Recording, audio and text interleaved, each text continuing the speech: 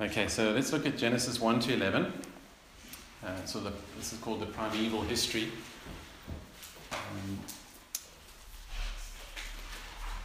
Genesis can be broken up different ways. One of the ways is through generation sort of formula, Toledoth. Toledoth is just translated as generation. So as you read through Genesis, you'll find these are the generations of the earth. Okay, that's the first one, the creation account, and I think there's 11 of them. So you could break Genesis up into sort of 11 sections that way. Or you could break it up, Genesis 1 to 11, and then chapter 12 is Abraham, so Genesis 1 to 11, and then 12 to 50 is sort of the story of Israel now, with Abraham as the patriarch. Or else you could break it up, Genesis 1 to 11, then 12 to 36, and then chapter 38, I think it is. So 37 and then 39 to 50 deal with Joseph, which is very interesting when we get there next week, Lord willing, that Joseph takes up nearly a third of Genesis, just one person. So that already should tell us something important about Joseph and when we think about Jesus as well. Okay, so Genesis 1 to 11, and Genesis 1, you know that is a controversial passage, not just between Christians and non-Christians over the whole origins debate. Did God make us? Did he make us in 6 literal days? So this is where even amongst Christians there's debate. Okay, was it 6 literal days? Is it day age? Does each day represent a long period of time? Or is it just poetry and it's not actually true at all? So this is genre. Is this just poetry and it's got nothing to do with what actually happened? Just sort of a nice way of telling us that it happened, but it actually happened through evolution. These are sort of the debates amongst Christians as well. And there are good people in each position, but I don't see how they reach the other positions. So let's start verse 1. In the beginning, God created the heavens and the earth. The earth was without form and void, and darkness was over the face of the deep, and the Spirit of God was hovering over the face of the waters. So that's how the Bible begins. It doesn't begin with a sort of an apologetic, a defense of God's existence or anything like that, some sort of cosmological argument or anything like that for God's existence. It just begins. In the beginning, God created the heavens and the earth. God's got nothing to prove. He just made everything. He notice that it's the beginning. In the beginning. So, sometimes we say, 1 billion years before the world began, God existed. It's just not true. There was no time before the beginning. Okay? So we can't comprehend that, but God is above time and outside of time. So there was no time before he made it. In the beginning.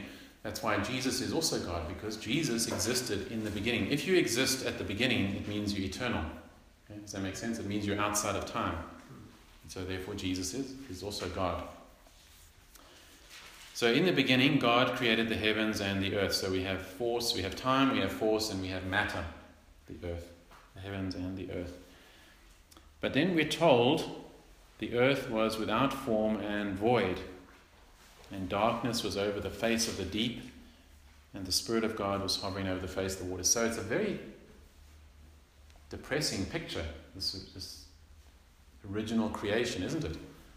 We tend to sort of focus on the beauty of creation. That's after the 6 days when it's teeming with wildlife and birds and fish and trees. And we're told it was very good. It must have been incredible. But that's not exactly how God initially created. He created it covered in water. Okay, so notice it says that. The earth was without form and void, and darkness was over the face of the deep. And then we're told the waters, face of the waters. So the whole earth was covered in water. It was flooded. There was no light, darkness. Now, again, as you go through Scripture, So this is called biblical theology. I know it's a bit confusing, the name, because you say, isn't, biblical theology, that's just theology about the Bible. But it's biblical theology as opposed to systematic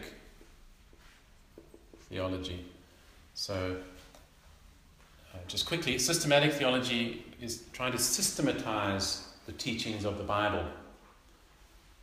So, it's saying, okay, what does the Bible teach about angels? What does the Bible teach about God? What does it teach about the Holy Spirit? What does it teach about the gifts of the Holy Spirit? What does it teach about anything? And so it says, let's say angels. So we start in Genesis and Revelation, and we go through and we find a little teaching here about angels. So we put that in our circle. Teaching here about angels, here about angels, here about angels, here about angels, and at the end about angels. And we systematize that whole, we put them all together. So we say, from everything the Bible says about angels, angels are supernatural beings. They're not God. They're above humans for a period of time. There are fallen angels. There are elect angels. They look after us. They're ministering angels, the good ones. They can appear as human beings. Okay, so we can we systematize a teaching of the Bible. Biblical theology should end in the same place, but it works differently. What biblical theology does is, say for example with angels, it follows the theme of angels all the way through Scripture as a thread. Okay? And watches how what we call progressive revelation as you get more and more information. But it's following more how it flows as a thread. So if you were to follow the thread of the imagery of the sea and waters, you would find sort of two things. The one you would find is that the sea is often used as a reference to God's judgment and to chaos. Remember how scared the disciples were on the boat. For us, we all like, let's go to the beach for our holidays. People of the Bible, that was not their, they were more bush people. Okay? They would go to Kruger. The sea was foreboding because there was darkness. They didn't know what was down there. They didn't know. It was a picture of fear and chaos and often judgment. Think of the flood. Think of the Red Sea closing in on the Egyptians. But then at the same time, it's also is sometimes used as a picture of the nations. So as a large group of people, it's often called a sea. So here we have this picture of sort of chaos and darkness, foreboding. There's no form. There's nothing beautiful. It's void. It's empty. It's not a pretty picture at all. But we're told that the Spirit is hovering over the face of the waters. And then we go into day one, and the Holy Spirit, the Trinity are involved in creation. You can find verses showing, we've got the Spirit involved in creation. We know that the Father creates, and we know the Son creates. Remember, Colossians tells us that. So all three of the Trinity are involved in creation. And something beautiful is made. Okay. Now, again, we're looking for threads, we're looking for themes, and we're seeing right here the theme of creation. God creating, creation. But if we follow that theme of creation through, we start to see God does these new creations as well. So even here we can see a little picture of, because the New Testament authors will link conversion, salvation, to creation. Paul will do it in Corinthians. God who commanded light to shine out of darkness has also shone light of the gospel into our hearts. So it's a frequent theme, a motif. They will link spiritual regeneration, new creation, being made alive, to what happened at the beginning. So just think, if you go back to your BC days before you were a Christian, that could explain your life, isn't that right? Chaos, darkness, no beauty, no direction, void, meaningless, empty. That's a picture of a person before the Lord has mercy upon. And who is it that makes us spiritually alive?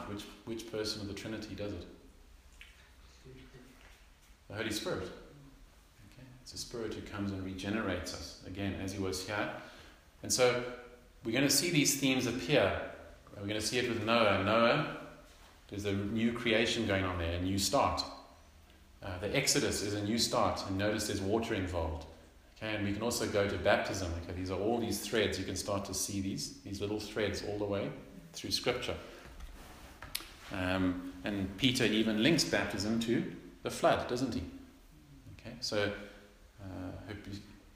I love biblical theology. I enjoy systematic theology. It's what I lecture at seminary. And it was my first love until I found out about biblical theology. So I love that. I love seeing all these strands through Scripture. Now, it's important for us to remember Moses was not, he wasn't writing to a 21st century audience, was he? He wasn't saying, well, let me write to people who believe in evolution. That wasn't his audience. Who was his audience?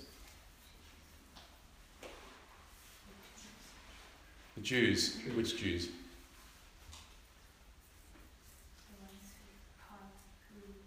who had just come out of Egypt? Yes, just been delivered out of Egypt. Now, were those Jews in Egypt, were they all very zealous for God and holy? And no, they didn't even know God's name. Remember that? They had to ask him. They had been in bondage for 400 years, and they'd been severely influenced by the pagan worldviews. So Moses is writing to that audience, and he's certainly confronting the pagan creation myths. Okay, and we know some of them.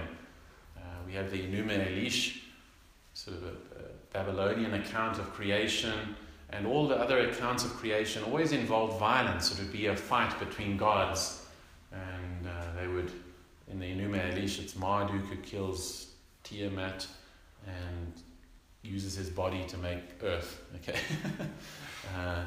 and humans are sort of created as slaves for the gods. So all the creation myths are violent, and the earth is not good, and humans are not good, and the gods are tyrants, and all of these pictures that's what comes out. So imagine you've been influenced by that worldview, and then you read Genesis 1 for the first time. It's totally different, isn't it? There's no fighting between any gods. There's no violence in creation. And when it's created, it's all good. And human beings are created in the image of God. So they have incredible value. They're not just the slaves of some tyrant or something like that, but they're made in the image of God. And so there's these 6 days of creation. At the end of nearly every day, the Lord says it's good. And right at the end, He says it was very good. And so the argument is it literal or is it not literal? Some people say it's poetry. I think if you have a King James Bible, they don't put the indentations for poetry. You know, when you read in some Bibles, when you go to the Psalms, it'll have the scansion, they call the scansion, indentation, so that you can see it's poetic. But when you read Genesis, you don't see that, do you? So I'm not persuaded at all by the view that this is poetry. It seems like narrative to me. Straight narrative. It's just telling us what happened. Another thing that's a real clincher for me is that in Exodus 20 and in Numbers chapter 5, Deuteronomy 5, you get the Ten Commandments. And there's a slight difference in the fourth commandment between each one of them. They're both saying keep the Sabbath day, but the one is saying you were slaves, but now you're free, so you must keep the Sabbath. But the one account says, in 6 days God created the heavens and the earth, and on the seventh He rested, and that's a pattern for you. Now that's didactic genre. Remember what he said? Didactic is not, you don't have to look for a mystical meaning or a hidden meaning or anything like that. It's just clear. So when Moses gets the Ten Commandments, it wouldn't make any sense if it was all, that's just poetry actually. The didactic passage is saying God worked for 6 days and on the seventh He rested. Everyone could have been saying, yeah, but He didn't really. It was millions of years, God uses that pattern, 6 days and the seventh He rested. And so in a didactic passage, it's reinforced again that it's a literal 6 days, and God created everything in 6 days. In John Calvin's day, he had a different fight. People were arguing that God created everything quicker than 6 days. And he was trying to argue, it was 6 days. Okay? Now we have people arguing the other way, and it's longer than 6 days.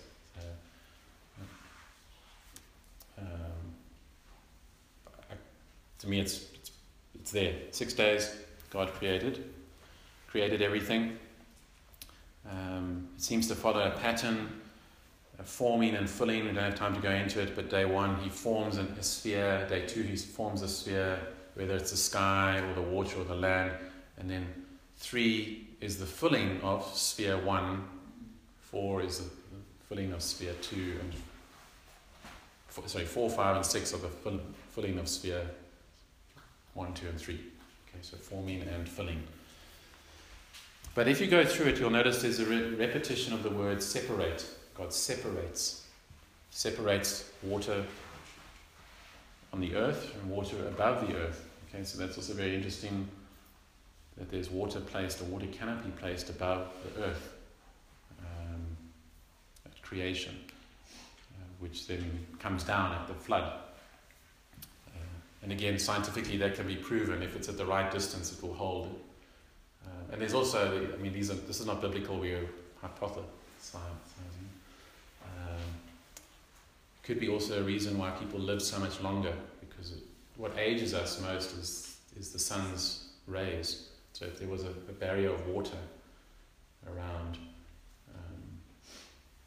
anyway, there's lots of, that's just extra stuff. It's not in the Bible. There's the water around is in the Bible, but those theories are not in Scripture. Also, what the light would look like, it could have been quite amazing. Light refracted through water. So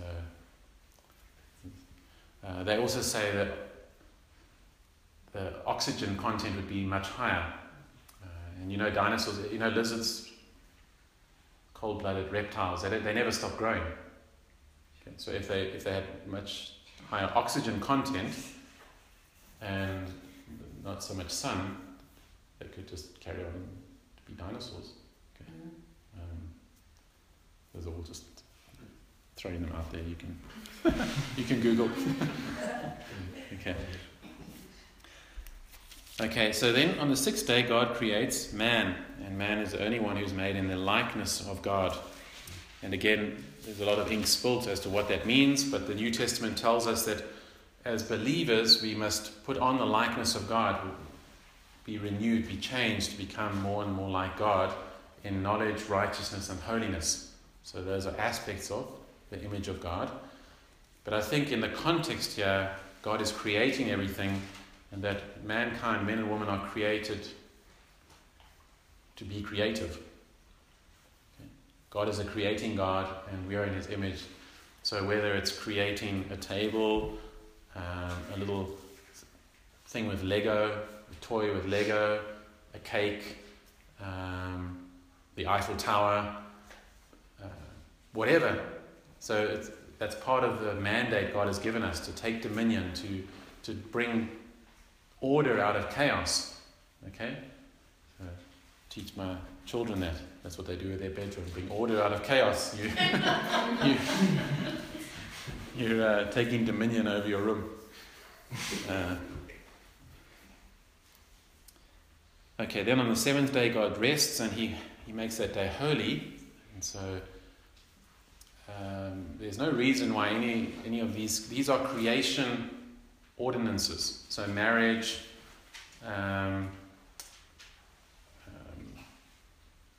work, rest, recreation, they're all creation ordinances. They're, you could say, sort of cultural. They're not Jewish or anything like that. They're given at the beginning. So they're still binding on mankind. Does that make sense? They're not done away with.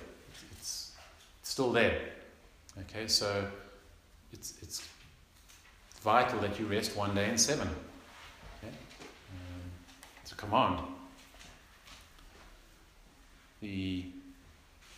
at the French Revolution, because they hated Christianity. I think it's Robespierre said that the revolution is only complete when the last priest is strangled by the entrails of the last king. Okay, really nice guys, lovely people.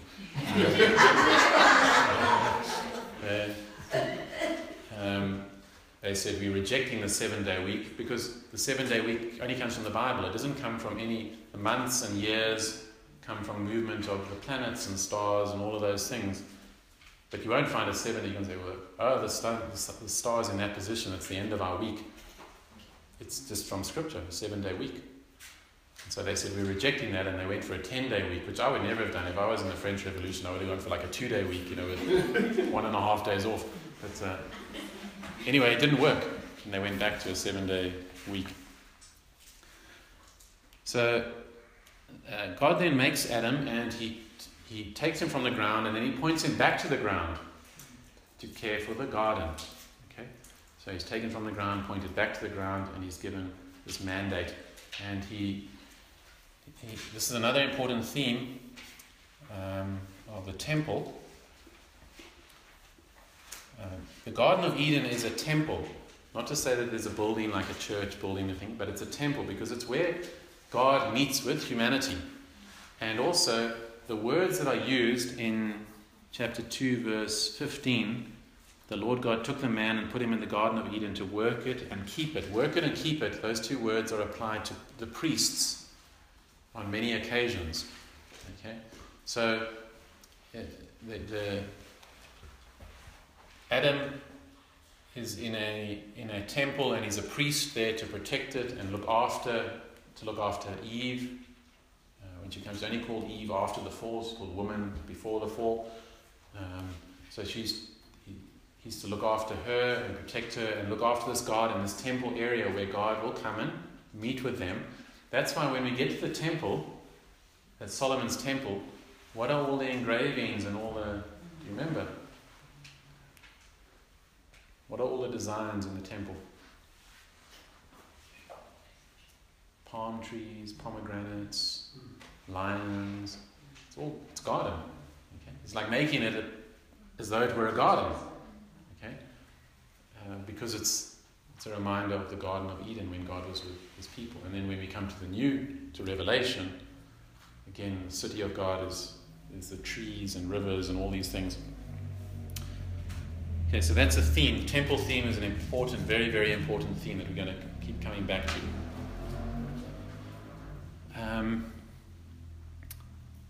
But Adam is alone. There is no appropriate helper for him. And so the Lord puts him to sleep and takes a rib from him and creates Eve. And so Eve is taken from Adam, and then the Lord points Eve back to Adam. Okay, so again, the roles in marriage, male headship and the wife supporting the husband in his calling, are not after the fall. It's not as though it's some evil thing that God, because of sin you're going to have to submit to your husband. It was always there. And it has nothing to do with essence or value. Men and women are of exactly the same value. Remember, who does the Lord Jesus submits to the Father, doesn't he? Is he less God? The Holy Spirit submits to the Father and the Son. Is he less God? So submission does not mean inequality. Okay, contrary to what the world will tell us, it just doesn't mean that at all. In fact, to submit is divine. So there's this beautiful picture here. We're told then, verse 24, therefore a man shall leave his father and his mother and hold fast to his wife, and they shall become one flesh.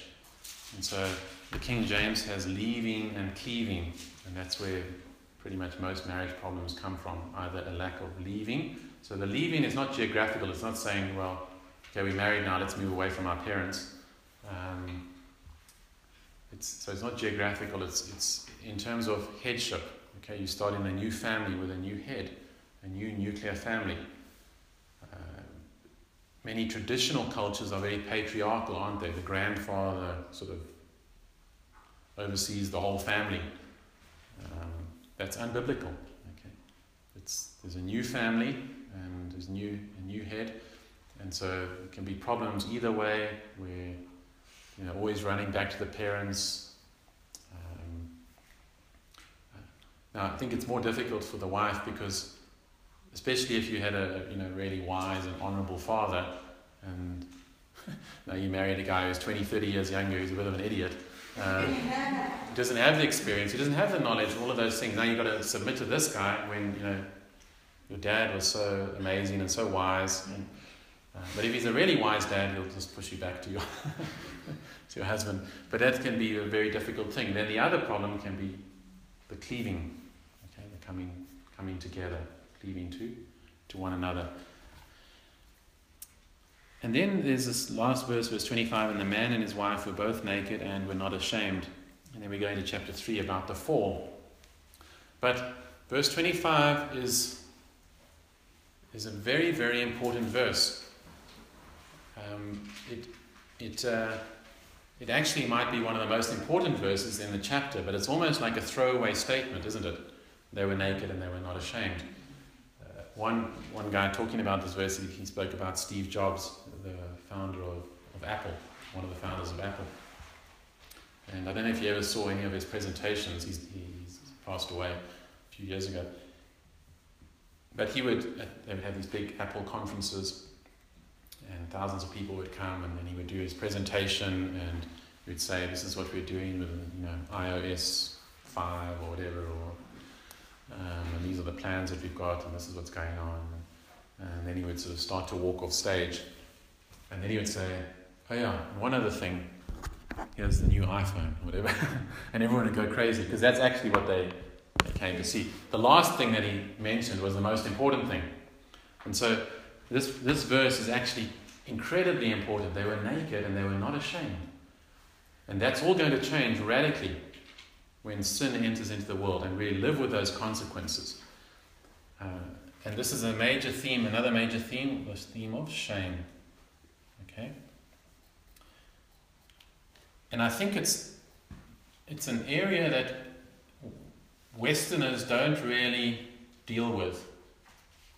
Okay. Sociologists have sort of divided the world up. It's generalizations, but again, generalizations are generally true. Western people with a Western mindset are worried more about guilt and right and wrong. So that's Western. Eastern worldview is worried more about honor and shame. And then an African worldview is more power and fear. Okay. Now, Eastern, that's the world that the scriptures are written in. Okay, Israel and Abraham coming from the east, all those. So, if you're influenced by the West, we rejoice, and rightfully so. We rejoice in the atonement of Jesus Christ. We're guilty, broken God's law, we deserve hell, but Jesus took our place, and we should rightfully rejoice in that. And that's exactly, the Bible does teach that. Paul's letter to the Romans is clear, but notice he's writing to the West, okay, when he writes that. But shame is something that can stay with you a lot longer. So again, I think it's Ed Welch who gives the example. Guilt is the idea of a courtroom. Okay, that's sort of guilt thinking. If you imagine a courtroom, shame is more being naked in the courtyard. Okay, that's shame where you just want to flee, you just want to get away. And there's a strong argument to be made that actually the bigger theme in Scripture is shame. Okay, that there's a lot of shame as you go through Scripture. There are people who are sick and rejected, people who are not married and rejected, people who can't have children and are rejected. And it's those people that the Lord goes after, doesn't he? And he meets with them. All the shame in those, especially in those traditional cultures, that they bear. And of course the shame of one's sin. You can be forgiven for your sin, but still not realize that you still have the consequences of the shame of that sin. And that's why when you come to the Gospels and the cross, it's noteworthy that the focus is not so much on the pain of Jesus that he experienced, but his shame, that he's rejected, that he's stripped naked, that he's mocked and spat upon and abused. All shameful things that happened to him. There's so much shame involved. It's the main focus of the Gospel writers because he takes our shame upon himself. So the Gospel meets all of these, of course, power and fear. Of course, Christ is in control of everything, isn't he? And he's able to set us free from our fears. But here, they were naked and there was no shame. But they're going to sin, and then they've got their fig leaves and they're trying to cover themselves, but they're hiding away. And the Gospel comes and says, well, he was naked, so we can be clothed with his righteousness. Okay, so we know the account of the fall. The devil comes as a serpent, able to walk and talk at this stage, it seems. We're told it's the devil in the book of Revelation, that old serpent, the devil. And he questions, did God actually say? And he says, you will be like God. That's what he tells Eve, you will be like God. So what's the irony there? She's already like God. She's made in the image of God. What did she? She should have said, well, go away, I'm already like God. But what does she do? These verbs are, we see them throughout Scripture again. She saw that the tree was good for food, that it was a delight to the eyes, and that the tree was to be desired to make one wise, and she took the fruit. So we'll see that sort of seeing and saying it's good, this is good, and taking. Okay, it's going to come up a few more times in Scripture. Now, Adam was right there with her. He wasn't, as one pastor said, he wasn't away playing golf. Okay. Sometimes we think he was, but he was actually there because it's a plural you in the Hebrew. So the serpent says, you, did God actually say you shall not eat? And then look what Eve does in verse 6b. She took of its fruit and ate, and she also gave some to her husband who was with her, and he ate. So you see already Adam's reneging on his responsibilities to protect her and care for the garden. Okay, what Matthew Henry said, those of you who've done it will know the quote, but he said Eve was taken from the rib of Adam, not from his head to rule over him, and not from his foot for him to trample over her, but from under his arm next to his heart for him to protect her and to love her. Okay, so Matthew Henry, the commentator, so it's a beautiful picture, but he's not doing that here. He's not caring for her. He eats, and they realize that they're naked, and then we see the consequences of sin. They start blaming one another. They're not taking responsibility. He says, it's the wife, it's the woman that you gave me. Okay, so he blames God and her. She blames the serpent. There's shame, there's fear, there's no more integrity. And then there's the consequences of sin. The serpent is cursed. Verse 15, I'll put enmity between, now he's talking to the serpent, I'll put enmity between you and the woman, and between your offspring and her offspring. And he shall bruise your head, and you shall bruise his heel. So we now introduce that we're told there's going to be two lines, the seed of the woman and the seed of the serpent. This is not any weird thing. I know there's some sects, cults that sort of believe that the devil slept with Eve and she had babies and that's the serpent line or anything like that. It's not. It's just remember Jesus says to the Pharisees, you're of your father the devil. And all that means, especially in Hebrew worldview, you're in the character. You're in the character of someone. Okay?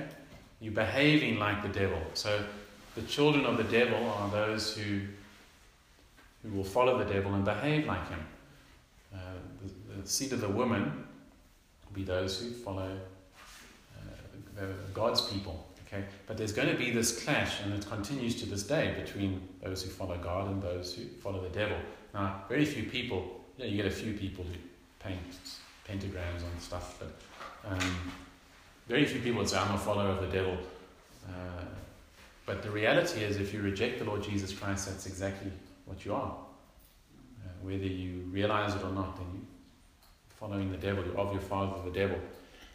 So that battle still continues to this day.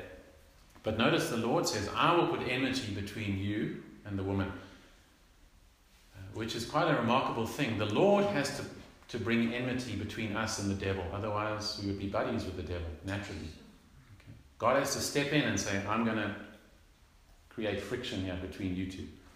Okay? And that's what happens at salvation. He steps into our lives and he says, okay, no, you're not going that way anymore. I'm going to create enmity between you and the devil. But here we have what theologians call the proto-evangelion, or the prototype, the first gospel. So there's this promise of someone who's going to come and crush the head of the serpent and make things right again. Okay. At this stage, they don't know he's actually going to make it better than it was before. Okay. So as Augustine said, we gain more in Christ than we lost in Adam.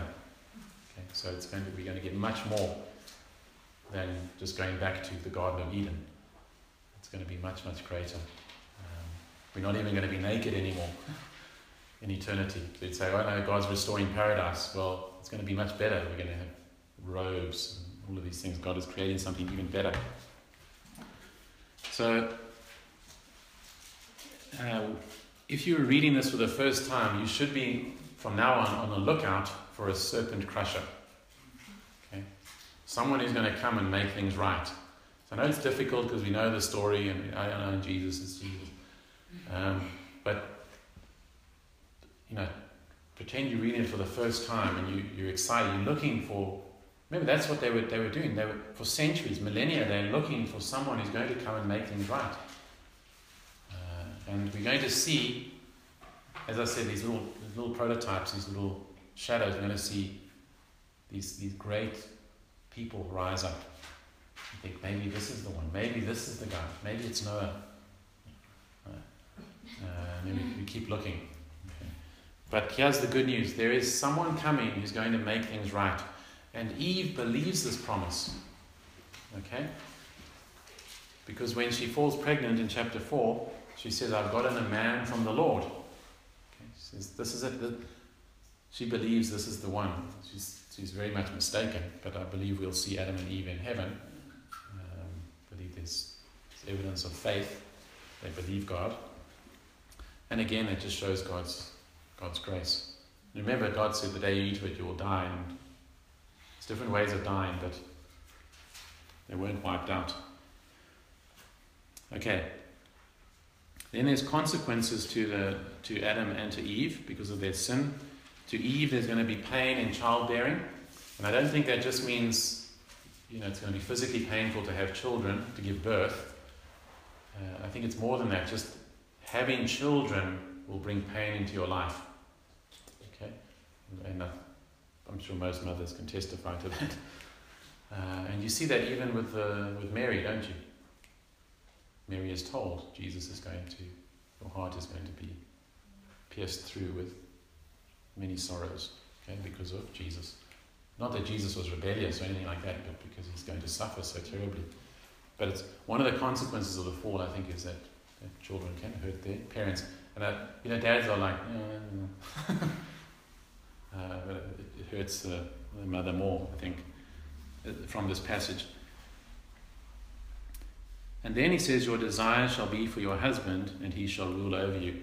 So again, it's not sort of, your desire will be for your husband, like a romantic desire or anything like that. Nor is it saying, having a desire for men, that's part of the curse or something like that. It's not saying that. The way the word desire is used here, it's used again in chapter 4 when Cain brings an offering that's not acceptable to God. and God doesn't accept his offering, and Cain is upset, and the Lord says to him, why are you upset? He says to him, if you do well, you'll be accepted, but sin is crouching at the door, and its desire is for you. Now the Lord is not saying sin wants to be close to you and it loves you. It wants to rule over you. So, I mean, this is just the other side of what Paul is saying in Ephesians. The husbands will battle to love their wives, and wives will battle to submit to their husbands. That's why Paul, there's not a lot of teaching on marriage, but those are the issues that the Bible brings up. And here it's part of the curse. One of the consequences of sin coming into the world is that the wife will want to control over the husband. And then he will rule over her, which again is not sort of godly headship. It's the idea of more abusive control. Okay, which again we see both of those, don't we? Then there's consequences in terms of what he was called to. He was called to look after the garden, but now it's cursed. It's going to yield thorns and thistles, and he's going to eat his bread by the sweat of his face, and then he's just going to die. Okay, that's the consequences of sin. And again, you could sit there and you could say, sure, it's a bit overboard, isn't it? I mean, we've got other passages that tell us that the whole universe was cursed because of sin. And if you say, it was an apple that he ate, it's like, isn't it a bit overboard? It's like, going 85 in an 80 zone and like your whole family's wiped out, in a shooting by a firing squad. It seems overkill. They just took a bite of a fruit. Really, it's such a big deal that the whole universe is cursed and all of humanity is now plunged into death and chaos and turmoil. But you see, if you have that perspective, you don't realize who gave the command. And it's a very interesting command that God gave. It's a real command that tests one's obedience, because it's not a moral command, is it? The 10 Commandments are moral commands. Okay? It's never right to murder someone. Okay? So that's important. Notice what I'm saying.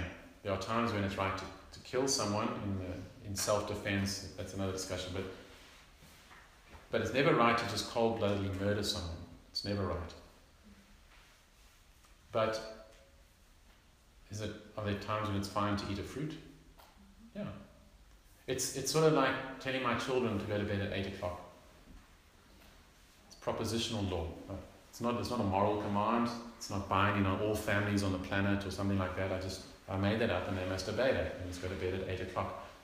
And so the Lord says you cannot eat of this fruit.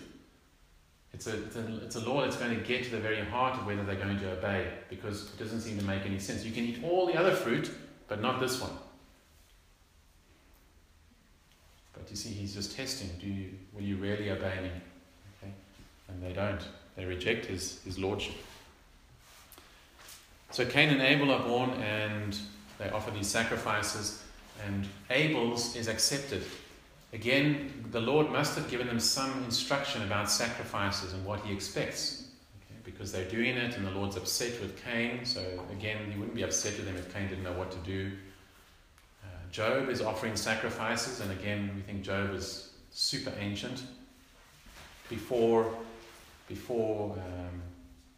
Moses, before Abraham, maybe a peer of Abraham, so before any sort of law is given about what you must do. But the Lord must have given some instructions about sacrifices. Abel gives the first fruit. So this is where what seems to be the difference. Whereas Cain doesn't give the first fruit. The first fruits are the best. It's really your profit. So Cain probably brought the fruit and veg that were past its sell-by date. That's what he brought to God. It wouldn't cost him, really. And so the Lord's not happy with him. But then he says to him, if you do what's right, you'll be accepted. So if you're reading for the first time, you go through it and you think, oh, that's great. I wonder what's going to happen to Abel, because, he did the right thing. Maybe the Lord's going to give him a nice house, or it's going to go really well for Abel because he did the right thing. And then what happens to old Abel? He gets killed by Cain, doesn't he? But Lord, I thought you said if you do what's right, you'll be accepted and there'll be blessing. And then you might be thinking, well, Cain's really going to get it now. I think God's just going to strike him with a lightning bolt, because now he's done 2 evil things. And what does God do to Cain? Protects him, doesn't he? Puts a mark on him and says, if anyone hurts you, it's going to be really bad for them. So it's totally mind-boggling. What on earth is going on? We're so used to Cain and Abel, I think we don't realize how shocking it is. But it doesn't make any sense. It seems the good guy, and Lord, you said, good. If people do what's good, they'll be accepted. The good guy gets murdered, and then the bad guy you protect. So either God's a liar, or else it's pointing us beyond this life. Okay? I hope you understand that it's pointing us beyond this life. God is not a liar. Everything will be sorted out. Abel has been perfectly happy for thousands and thousands of years. Justice has been served. So a tough life here is not a sign necessarily that God is against you, nor is a happy, healthy, wealthy life a blessing that God is for you either. It's whether you know Him, whether you obey Him and love Him. That's what's key.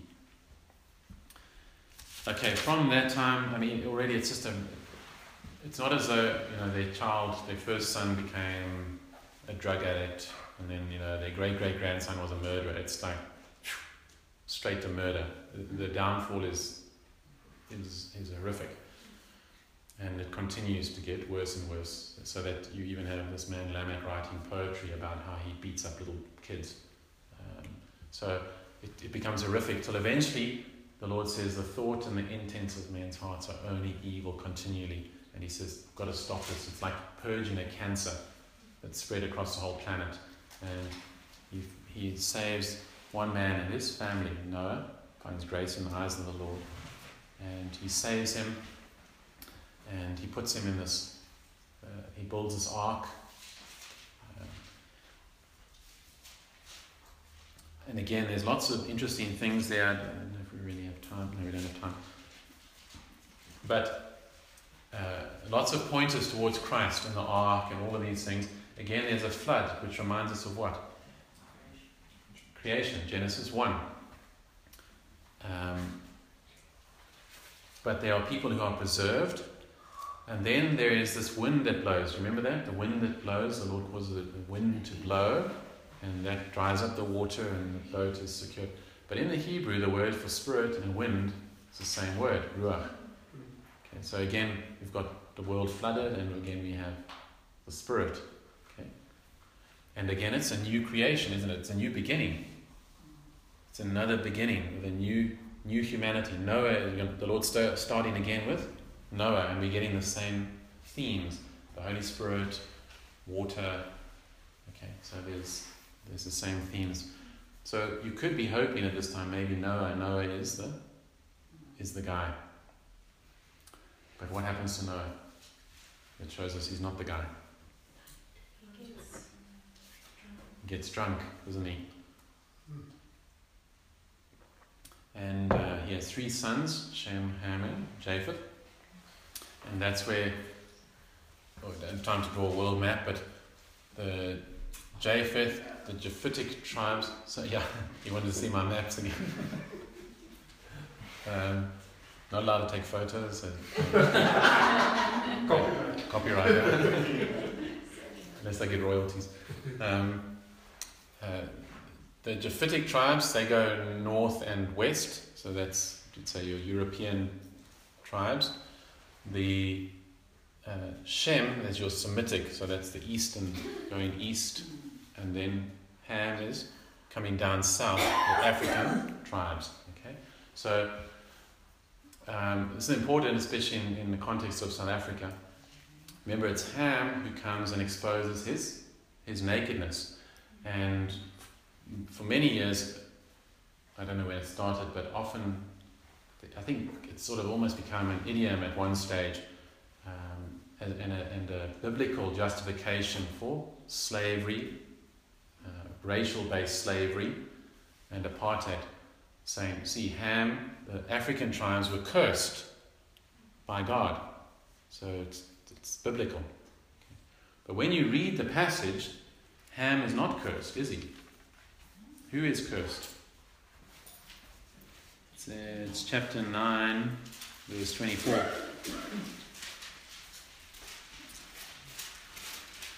When Noah awoke from his wine and knew that his youngest son Ham had done to him, it's not there, it doesn't say Ham, but it's Ham. He said, "Cursed be Canaan, servant or servants shall he be to his brothers."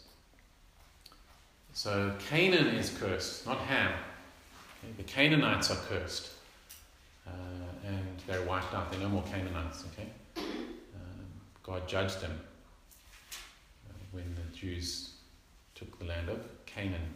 Okay, so again, one's presuppositions, reading one wants to see because of one's prejudices, but it's just a challenge to us to read the Bible carefully.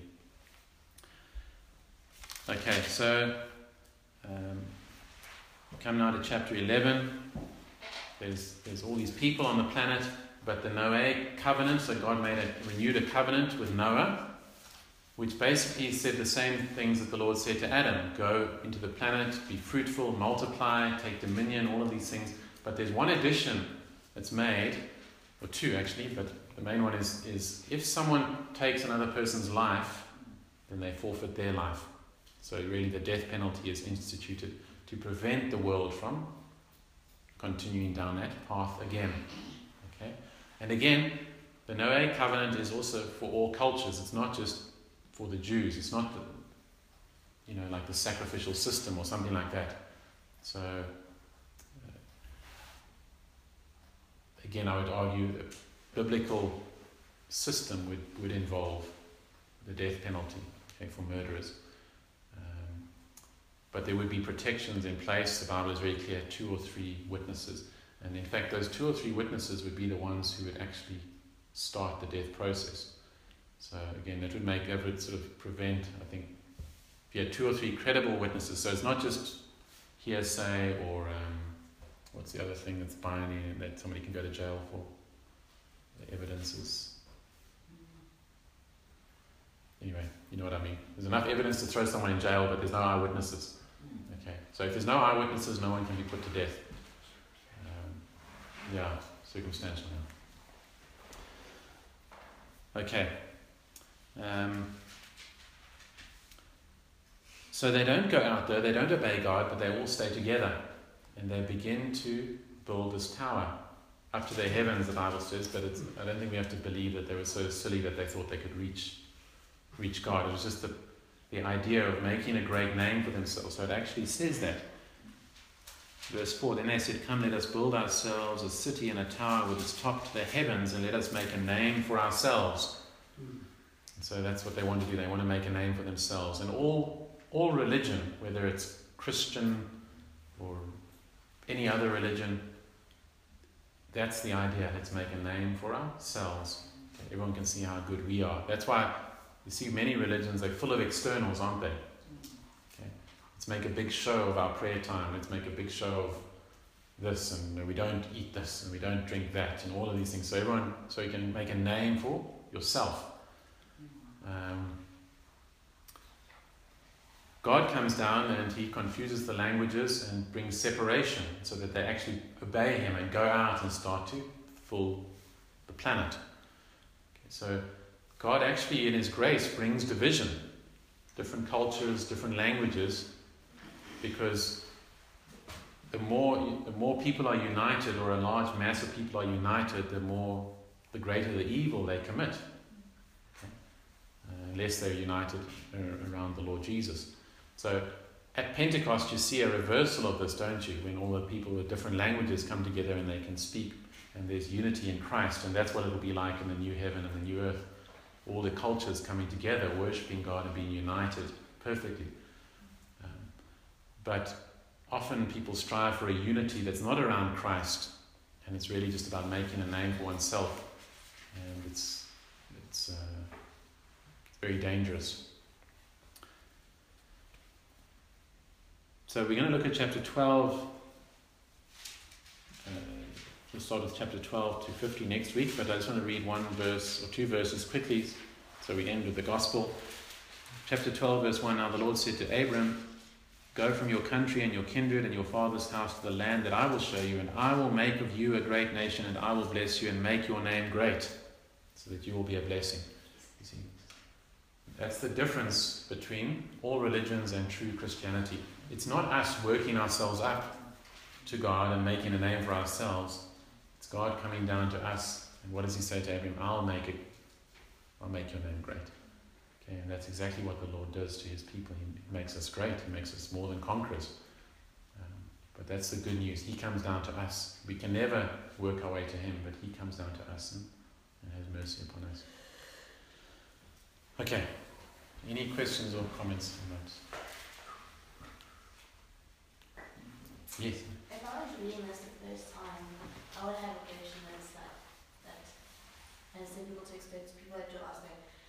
First it was Adam and Eve, and then Cain and Abel, and then where did the rest come from? Because I think if I was reading this for the first time. Yes, you would think about that, yeah. Yeah, good. So the Bible is very clear that Adam and Eve, the first human beings, and they're the mother and father of everyone. So that's a New Testament teaching. Jesus teaches that. So they are the mother and father of everyone. So all their children intermarried. So say, oh, that's pretty weird or anything like that. But as you go through Scripture, it's only later on that God institutes laws of not marrying close family. Okay. At this stage, remember when Adam and Eve were created, there was no faults in their DNA. Okay, they were the most amazing specimens of humanity. Okay, so the DNA was strong, and there was no problem intermarrying amongst the children, and they lived for hundreds of years. And it's not, well, they say 900 years, but it's not really 900. There's no reason to doubt that it's not 900 years. Okay, and so if they lived for hundreds and hundreds of years, could have many, many children, and so the population could grow quite quickly. So that's when you put together what the Bible does say, then there's no problem. It's weird to us now, but at that stage there wasn't any. It's like the 8 o'clock bedtime law. Okay, it's not a moral thing. It's just God says, okay, the DNA is too messed up now. Your eyes will be too close together if you marry your. So you say that just because Scripture mentions the 3 children of Adam and Eve doesn't mean that there were more. Yes, yeah. It's kind of like if I mentioned the platypus, but that's not to say the platypus doesn't exist. It's just Yeah. the reality.